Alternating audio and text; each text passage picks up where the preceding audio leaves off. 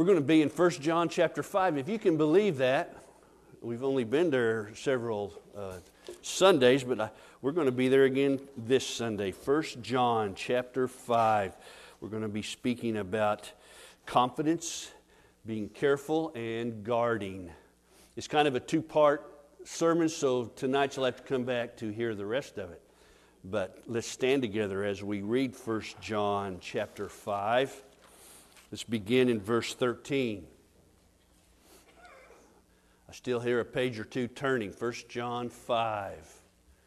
Verse 13, the Bible says, "These things I have written to you who believe in the name of the Son of God, so that you may know that you have eternal life. This is the confidence which we have before Him, that if we ask anything according to His will, He hears us. And we know that He hears us in whatever we ask. And if we know that He hears us in whatever we ask, we know that we have the request which we have asked from Him."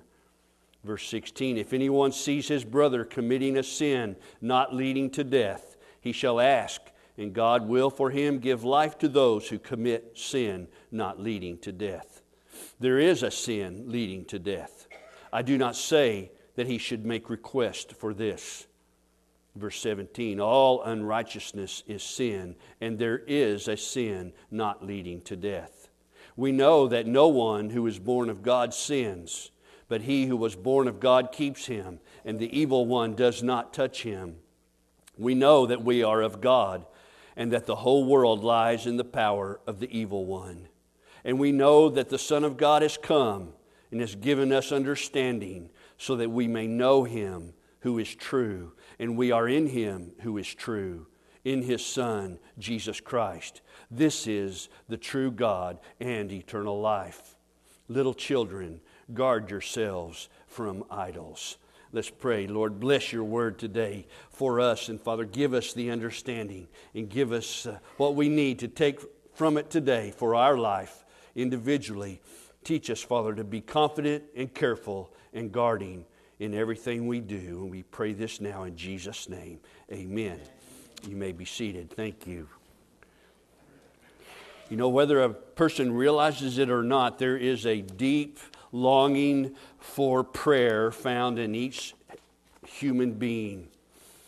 It only takes a little bit of danger and a little bit of circumstance to bring it out of every person, whether they believe or not.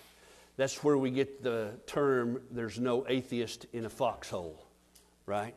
Everybody calls out to God at one time or another. Under pressure and under danger is a deep-seated desire for us to call out to God. Several years ago, we had an event that we all talk about and reflect on, and it was called 9/11.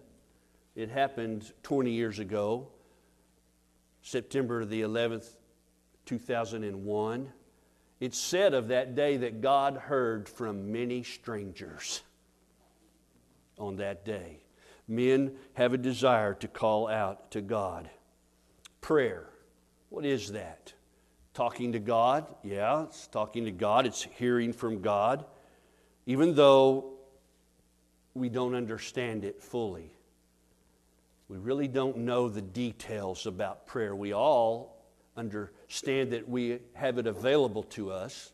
It's kind of puzzling when you think about prayer. Does it really work? I don't know about you, but my prayer batting average over the last 30 years is pretty low. And you might be surprised to hear me say that, but maybe I'll describe it and you'll associate with it. I've prayed for the salvation of many people that have not been saved. I've prayed for the restoration of many a Christian who walked away from the church and walked away from Christ. They haven't come back. I've prayed, I've been on my knees, I've cried tears for those kinds of people. I have prayed over marriages that they would be reconciled. I prayed that they would stay together. I prayed wholeheartedly for that. And they still failed and they still broke up. Oh yeah, there's been answered prayer in my life.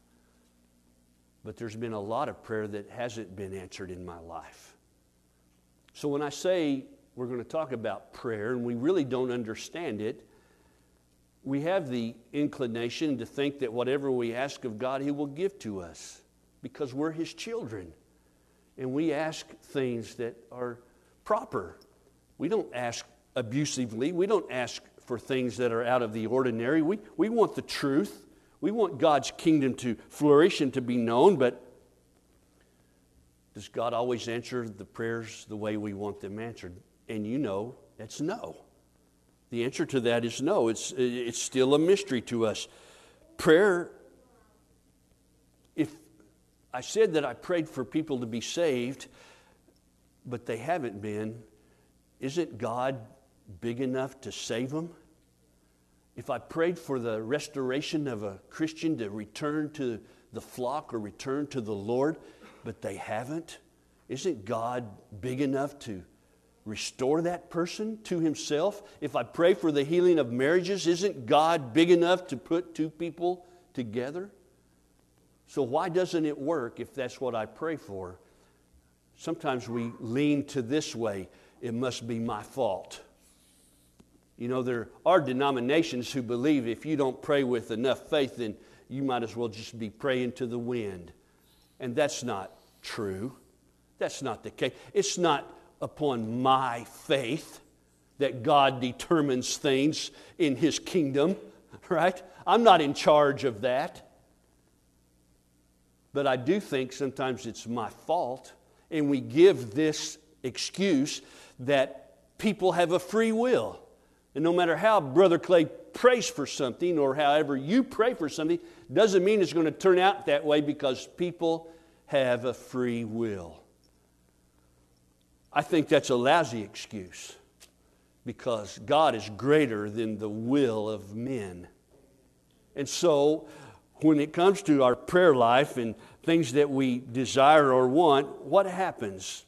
What's the secret to successful praying? What's the mystery behind answered prayer? Well, John gives us a little glimpse here, and then he gives us an example. Tonight we'll continue on with the rest of the chapter. I'm just going to try to go, or the rest of the text. I'm just going to try to go through the first part. So let's discover together the secret of prayer. It's found there in verse 13. Let's look at that again. These things I have written to you who believe in the name of the Son of God, that you may know that you have eternal life. Eternal life. People that have eternal life are the only ones who can approach God with confidence. The Bible uses another word, boldness. I can come to the Lord boldly.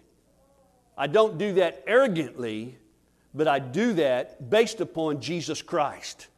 He opened the door for us to come to the throne. Amen? The veil's been torn. The door has been opened. Look what it says in the book of Hebrews on the screen. Russell, can you make that first slide go? I'm having trouble here with the brain of the world. It says, "For we do not have a high priest who cannot sympathize with our weakness, but one who has been tempted in all things as we are, yet without sin.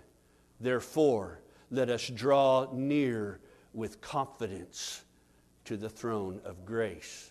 Hebrews 10. "Therefore, brethren, since we have confidence to enter the holy place by the blood of Jesus." So you see, we have confidence to enter into God's throne room by the blood of Jesus and what He's done for us. That gives us confidence, that gives us boldness. Only believers can do that. Only those with eternal life can do that. That's one secret to praying. This confidence is not in me. It's not what I can do. It's not what I can think and what I can say. This confidence is in Jesus Christ. I am allowed to enter because of Him. I can come boldly. I can come confidently, knowing that I will be in the presence of God to ask a request. The first key to successful prayer is having eternal life. Amen? Now look in verse 14. It says here, "This is the confidence which we have before Him." Right? Not around Him, not somewhere else going in prayer. When you pray, I want you to picture yourself coming into the throne room of God.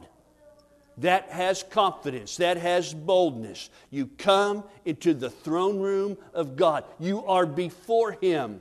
Amen? When you're driving your car, you still can come into the presence of God in His throne before Him. When you're in your bed, laying nightly, asleep, and praying, you can still come to God in His throne room boldly because you are before Him. So come confidently is a key. Having eternal life is a key. And in before Him is a key. You've got to picture yourself to have successful prayer in the presence of God. We don't come mumbling words. We don't come repeating a prayer daily. We don't come and read the Lord's Prayer, asking God to do this and bless us like that. That Lord's Prayer was simply an example of how to pray. It's not a prayer for you to pray. Amen? Hey, it's great to say that. It's great to memorize that. But it's not a repetitious prayer that you need to say every day. Jesus said, in fact, don't come like that, repeating things. You come boldly, confidently, with eternal life, under the blood of Christ, before the throne of God, and then you talk to Him. Right? Don't come with those repetitious prayers, Jesus said. We don't mumble, we come humble. All right? Prayer is asking God. It's not telling God. You know, there's some people that you listen to. Amen? You can't tell them anything. You got to listen to them. Does God say that about you when you come to pray? Here He comes. I can't get a word in edgewise with that guy. All he does is talk. Prayer is not telling God anything. Jesus said, your heavenly Father already knows what you need before you come. Prayer then is asking God, not telling God. Look what it says in James chapter 4. You do not have because you do not ask. You ask and do not receive because you ask with wrong motives, so that you may spend it on your pleasures. So when we come to God, we don't assume things, we don't recollect things, we come asking, and we come asking with a proper motive. What is that motive? Let's go back to the example of the Lord's Prayer. Our Father, who art in heaven, hallowed be your name. Thy kingdom come. What is the purpose of God? Thy kingdom come. Amen? Thy will be done. So when you come to God in prayer, you better come in reference to His kingdom. You better come with the idea that you want to see that come as He wants to see that come. And you come to God with the idea of His will being accomplished. So the key to prayer is praying about the kingdom and about the will of God. Now there are multitudes of things outside of that you and I pray about. And that's why we don't always get a positive response. Because we pray outside of the will of God, or we pray outside of the kingdom of God. And listen, God is about the kingdom and His will. Anything outside of that, you cannot assume to be answered in a positive way. Right? Lord, what pair of socks do I put on today? I've heard people say, you need to pray like that. Well, if you want to pray like that, go ahead. But if that has nothing to do with the kingdom and the will of God, you're probably not going to get an answer of which socks to put on. Amen? You see that? So the key to successful praying is praying in the will of God and then praying about the kingdom of God. God is not a prayer is not an Aladdin's lamp where we run to our prayer closet and we pull out our lamp and we rub it, and all of a sudden God appears, poof, like a bellboy at a motel, ready to serve you. whatever you need. That is not prayer. And that is certainly not what God is about, and that's certainly not what He wants to accomplish, right? The concept then has this concept of getting what we need and getting what we want has perverted prayer worldwide.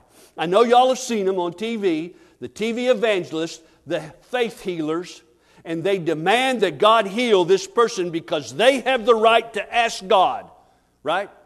But this person doesn't get healed. What happened?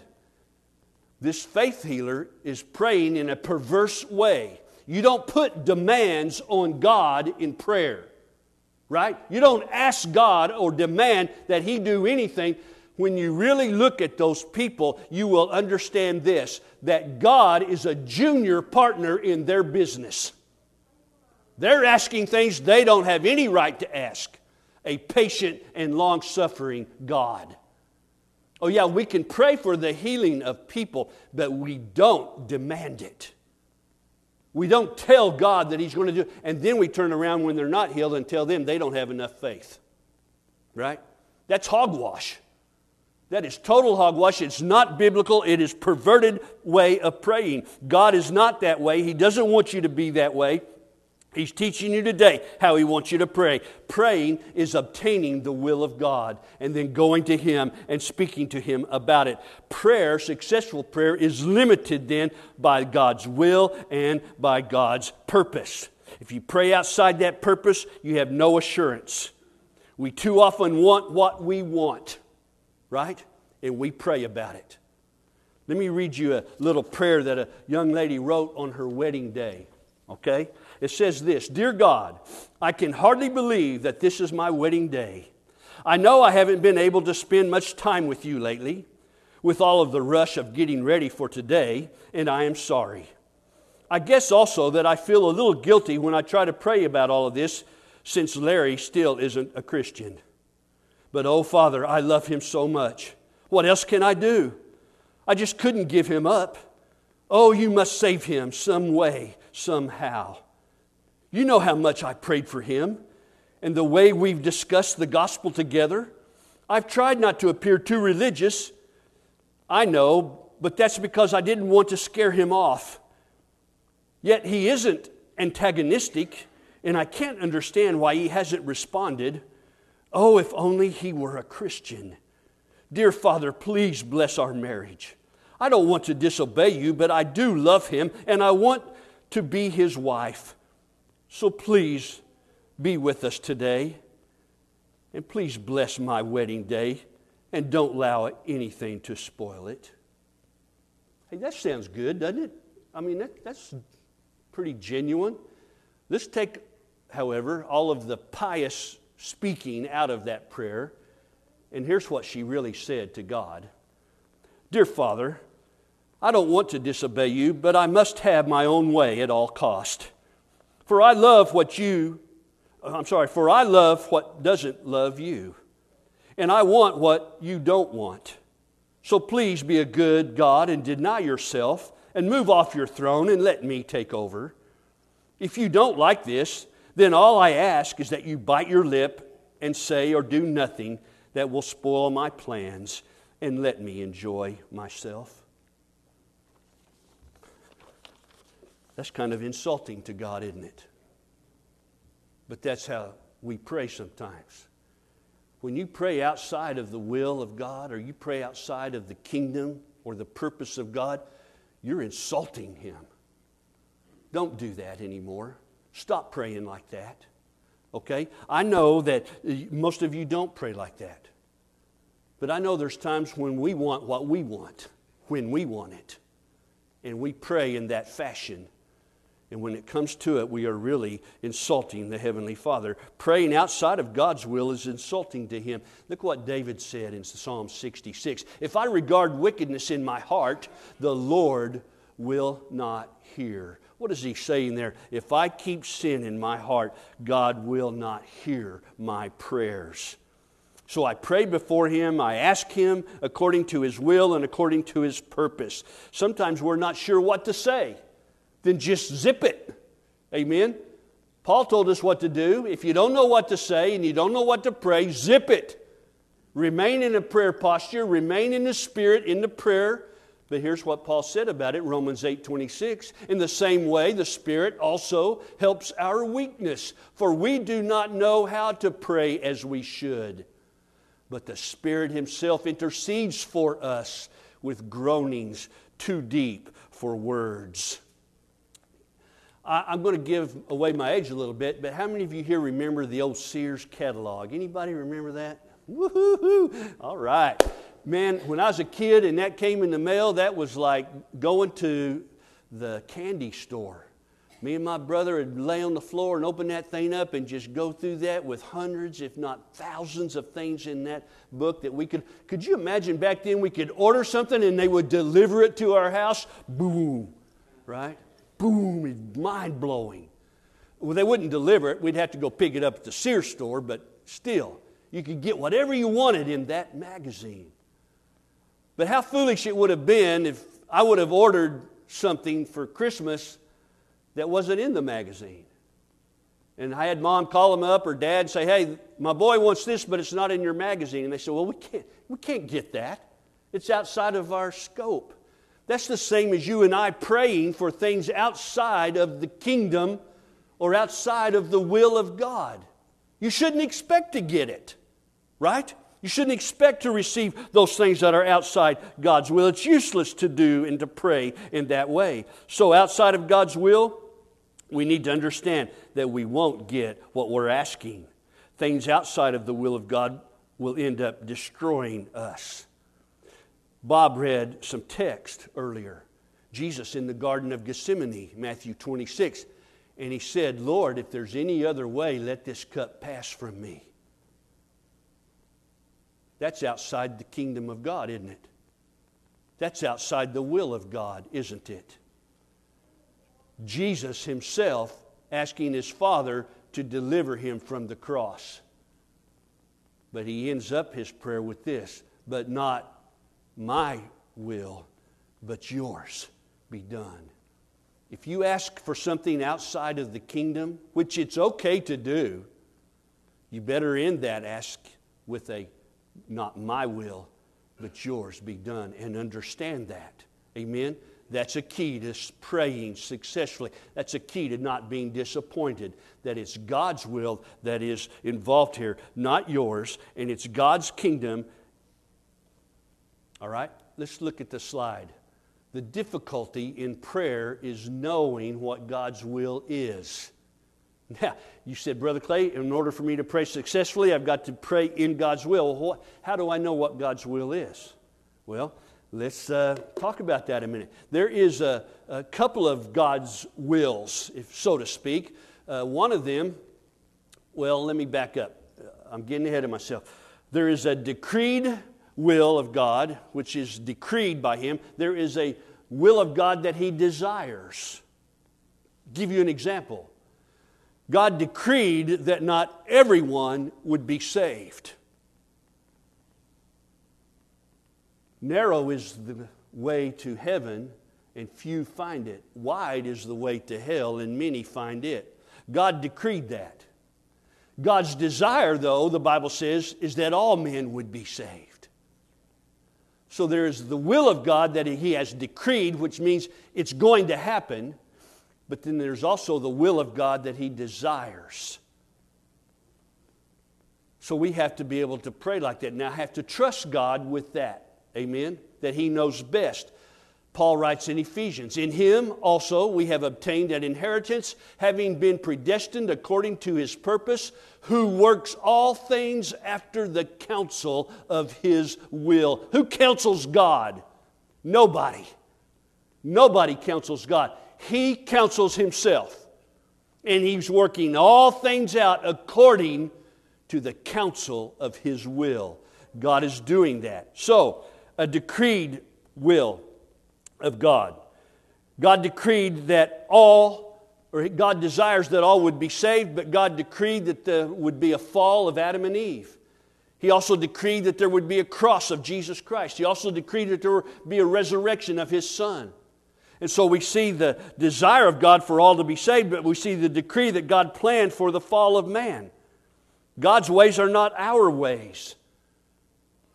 There's difficulty in prayer. Think about this. John the Baptist. John is arrested by Herod, put into prison, right? John has disciples. Don't you think that his disciples are praying that God would release John? I'm sure they were. If I was a disciple of John, I would be praying for him. Wouldn't you? Amen. And so, what happens? John's head's cut off. What happened, Lord?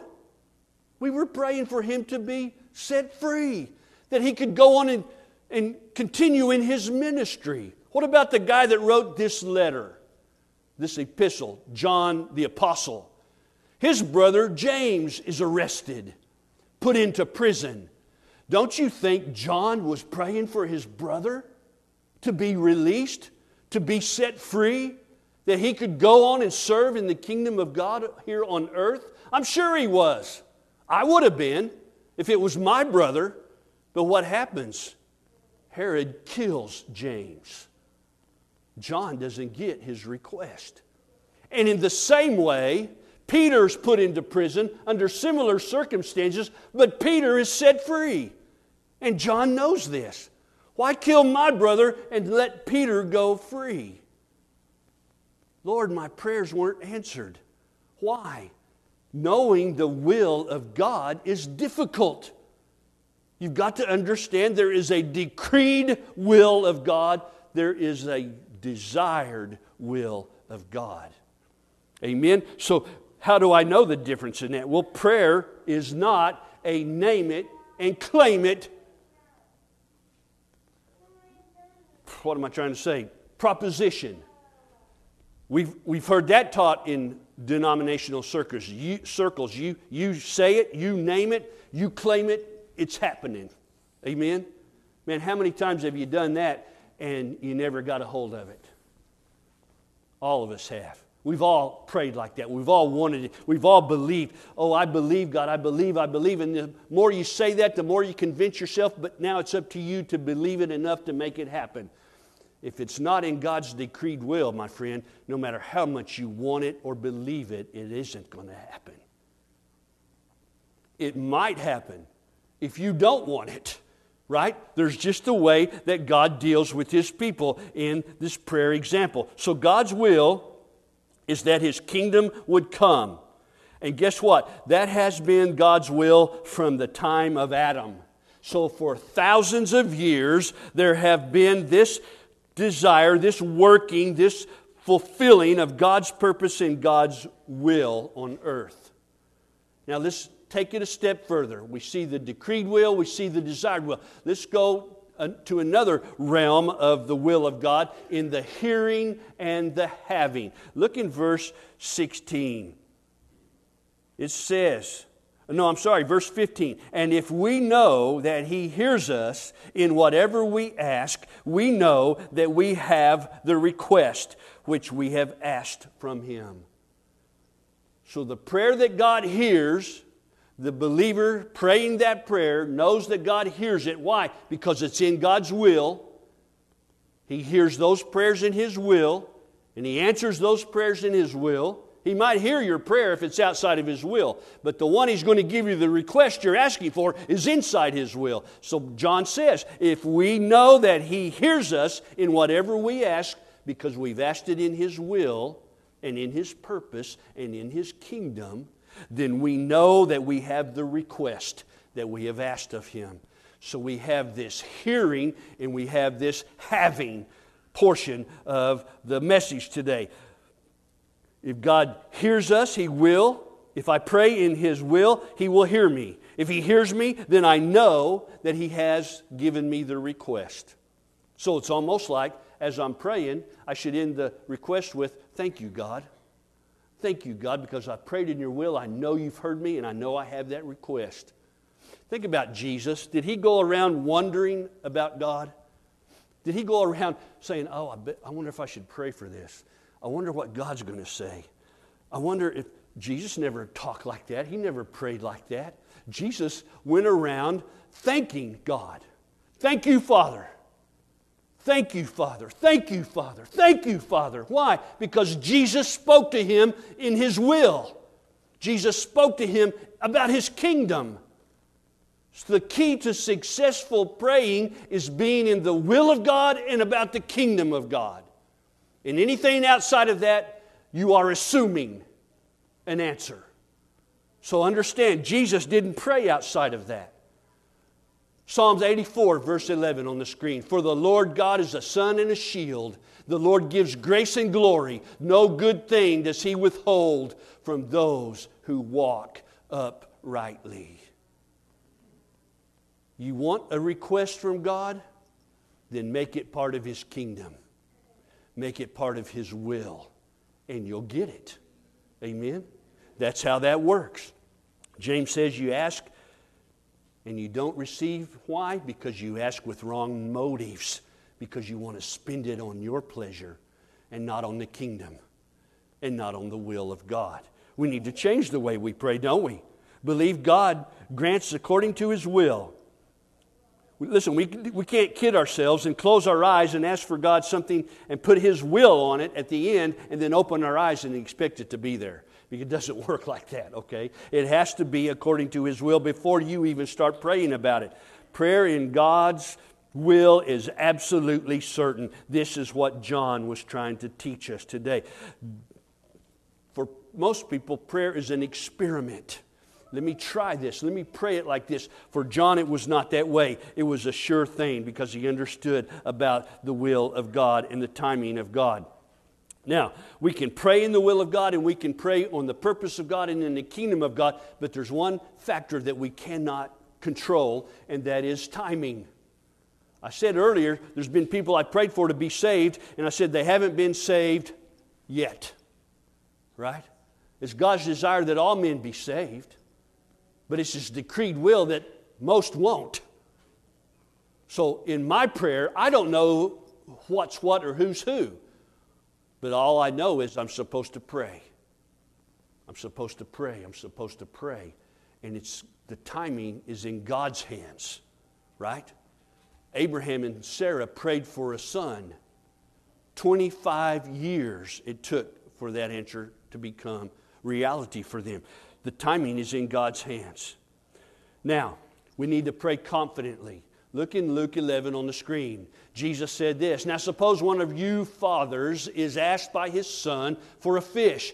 He will not give him a snake instead of a fish, will he? Of course not.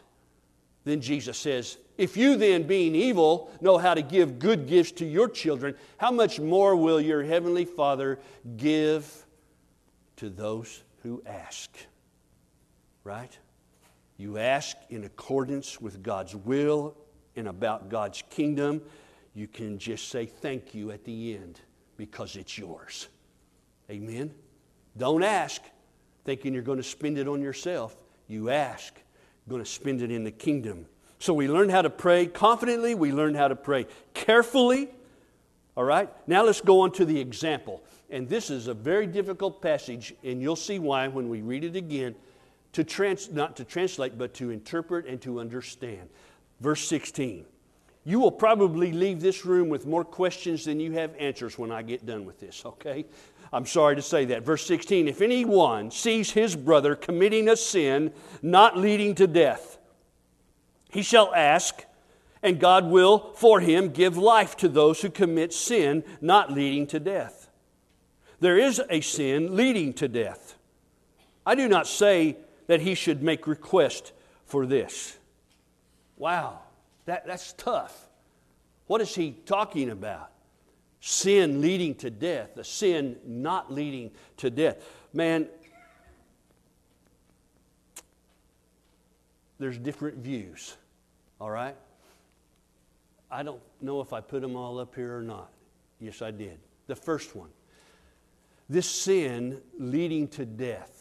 Some say it is a terrible sin like suicide or murder or something along those lines that God cannot forgive. Well, we need to throw that idea out the window, right? Because God does forgive. After all, Paul was a murderer. Moses was a murderer. David was a murderer. If that's true, then those men are in hell. Let's throw that out the window. We know better than that, okay? The sin leading to death. The second idea is it's the blasphemy of the Holy Spirit. Well, now that's got ears perked because Jesus said that's the only unforgivable sin, the blasphemy of the Holy Spirit. Well, we got a problem, though, with the text and that idea. Because if you look in verse 16, if anyone sees his brother committing a sin not leading to death, then we need to pray for him and God will give him life. So if he's a brother, he cannot commit blasphemy of the Holy Spirit. Blasphemy of the Holy Spirit is a total rejection of Jesus Christ. Right? If you're a Christian, you can't do that. You can't even do it later. All right? We might call that apostasy, which, by the way, is the next idea of a sin leading to death. But blasphemy of the Holy Spirit cannot be the right answer because it is in the text we're talking about each other, brothers. Amen? Now, some scholars want to say, well, that's brother used in a general term, like you might meet a stranger on the street and call him brother, right? Well, that's not so either because that is, if he's a non-Christian, he can still be saved. If he's a Christian, he can't blaspheme. If he's a non-Christian, he can still be saved. So you got to throw this blasphemy of the Spirit as the idea behind this text of a sin leading to death out the window. So what's the third one? Apostasy. Apostasy from the faith. Well, now some people think that. A person comes along in the church and then they turn their back on the church and Christ and they go out the door and they never come back. They turn away from the faith. That's the idea of apostasy. The turning away from the faith. So John is speaking about, in his whole 1 John letter, about false teaching. And he even mentions in it that they went out from us because they were never part of us. So does he call these people a brother? Or he should call them a false brother or a false teacher. So the idea there of an apostasy is valid to a degree, but in actuality, it can't be because the Bible teaches us that whenever you become in the hands of God, nothing can snatch you out, not even yourself. So you cannot turn away from God. The apostasy mentioned in Timothy is people who have gone to church and believe, so to speak, in a God, but then they never met Him, never were saved, and they turn away from that belief and they go on about their merry life, a different direction. That's the apostasy of the faith. The apostasy of the truth would be a good way to put that. The world turning from the truth of God. So that can't be this. So what else could it be? Well, there's one more idea.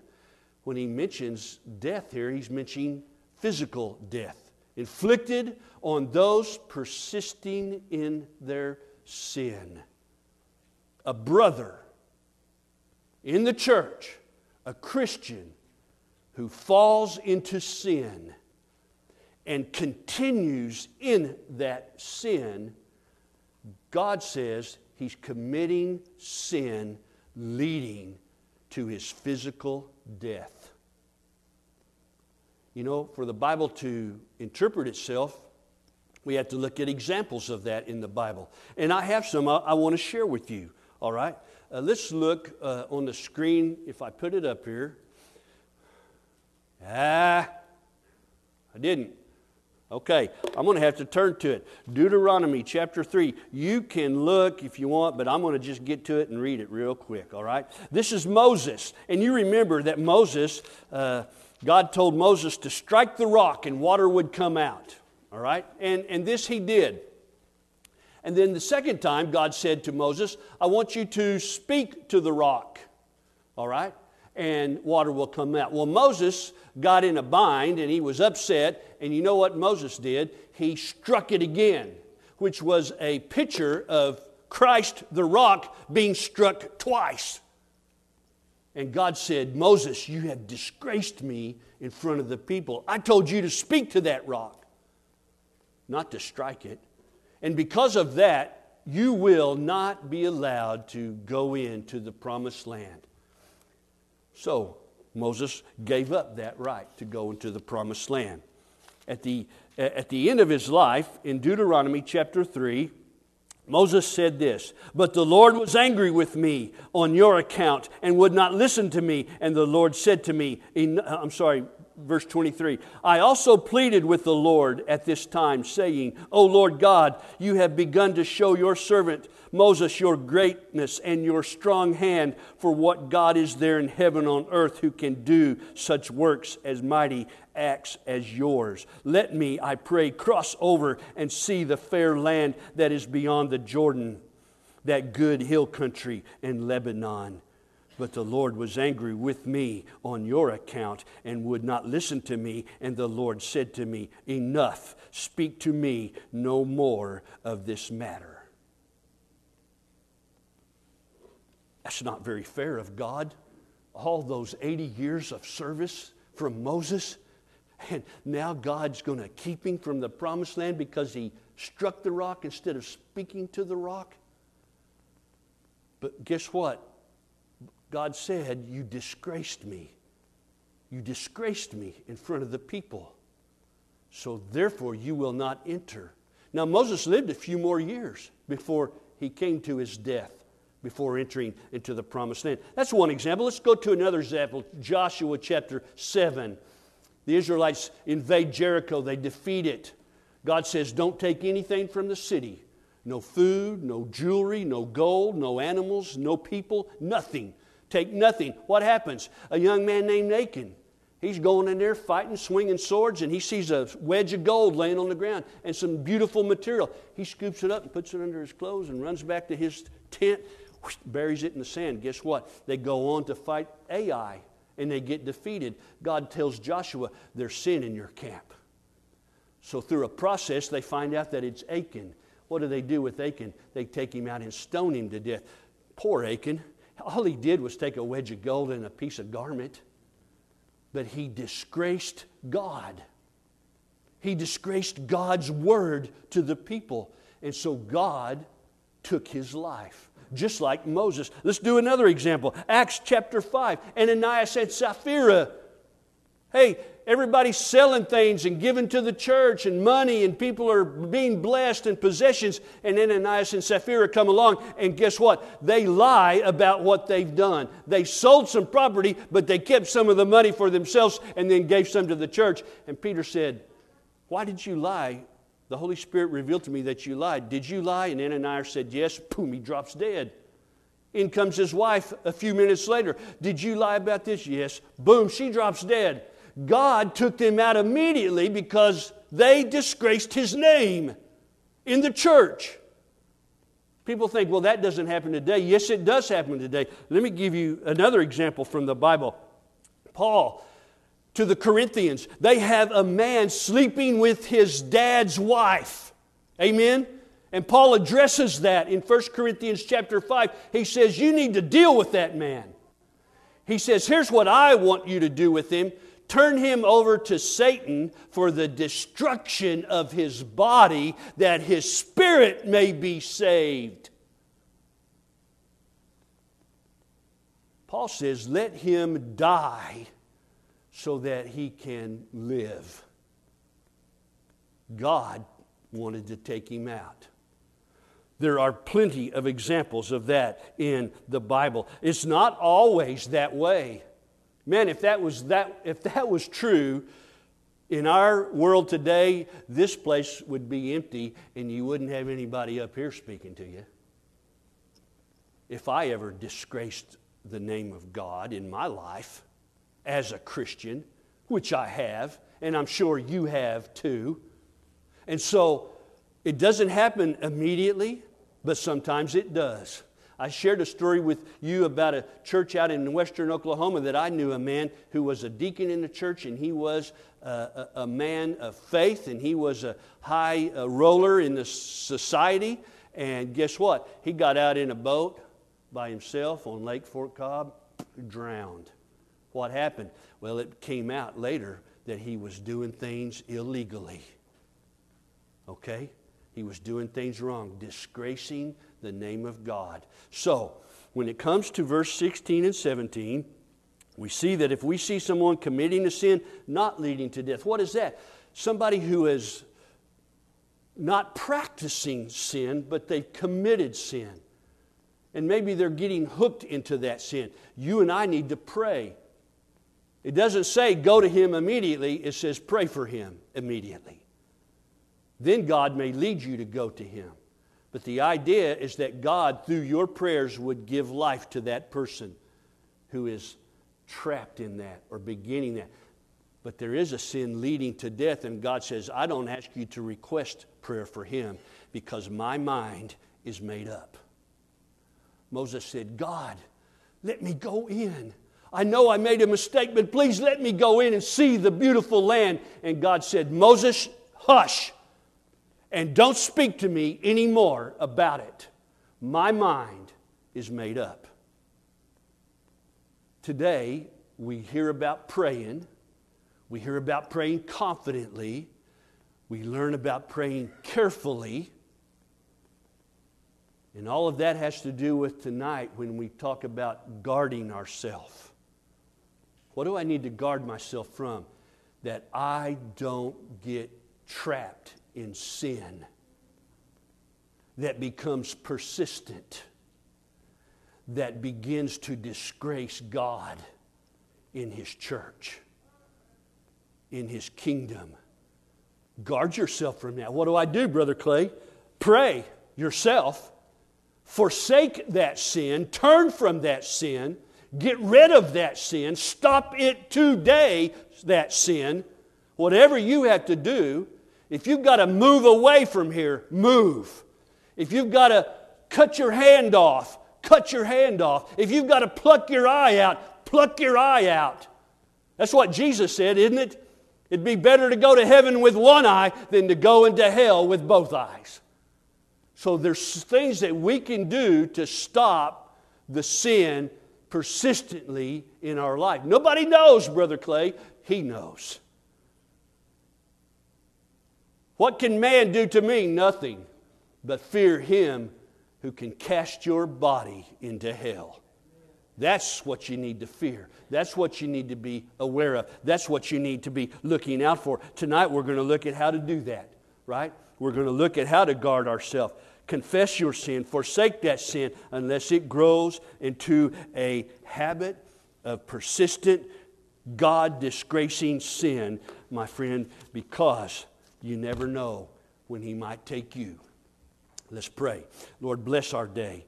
Bless this word. Father, bless each person here that's heard it. Bless us with the repentance of our sin and the forgiveness, Father, that comes from you. Help us to forsake our sin. Help us to turn to you in truth. Lord, the time is near of your return. We know that. We see the things lining up. And I pray today that there is a person in this room that doesn't leave today without being sure of their stance and their posture with you, where they stand.